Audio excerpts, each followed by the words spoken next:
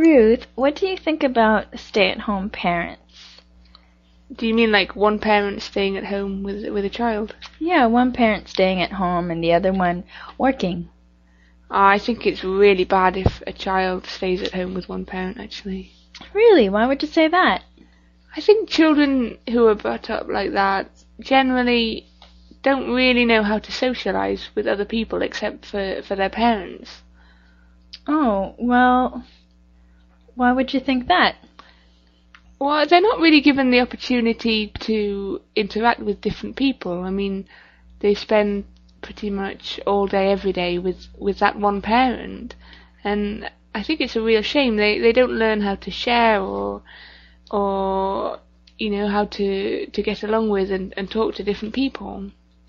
Well, I think that the child will actually get more interaction if there's a stay-at-home parent, because the parent will be able to take them to different activities and to other houses to have playmates, and at the same time they'll be able to spend more time with that parent and have socializing time with family members. But I think that children could get those same experiences from different people who looked after them. It wouldn't necessarily need to be their family who looked after them, surely.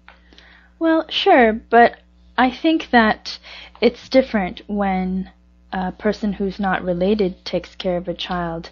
I'm sure that they do their best, but the love is not there. The caretaker would not love the child as much as the parent would. And at the same time, if there's one person taking care of 10 different children at the same time, I would wonder about the amount of attention that the child gets and safety issues as well. But I think you've got to look at the practical aspect of this. It's not always practical for people who don't have much money to have one parent staying at home all of the time. That's true. I really agree about that. Oh, good. We agree on one thing.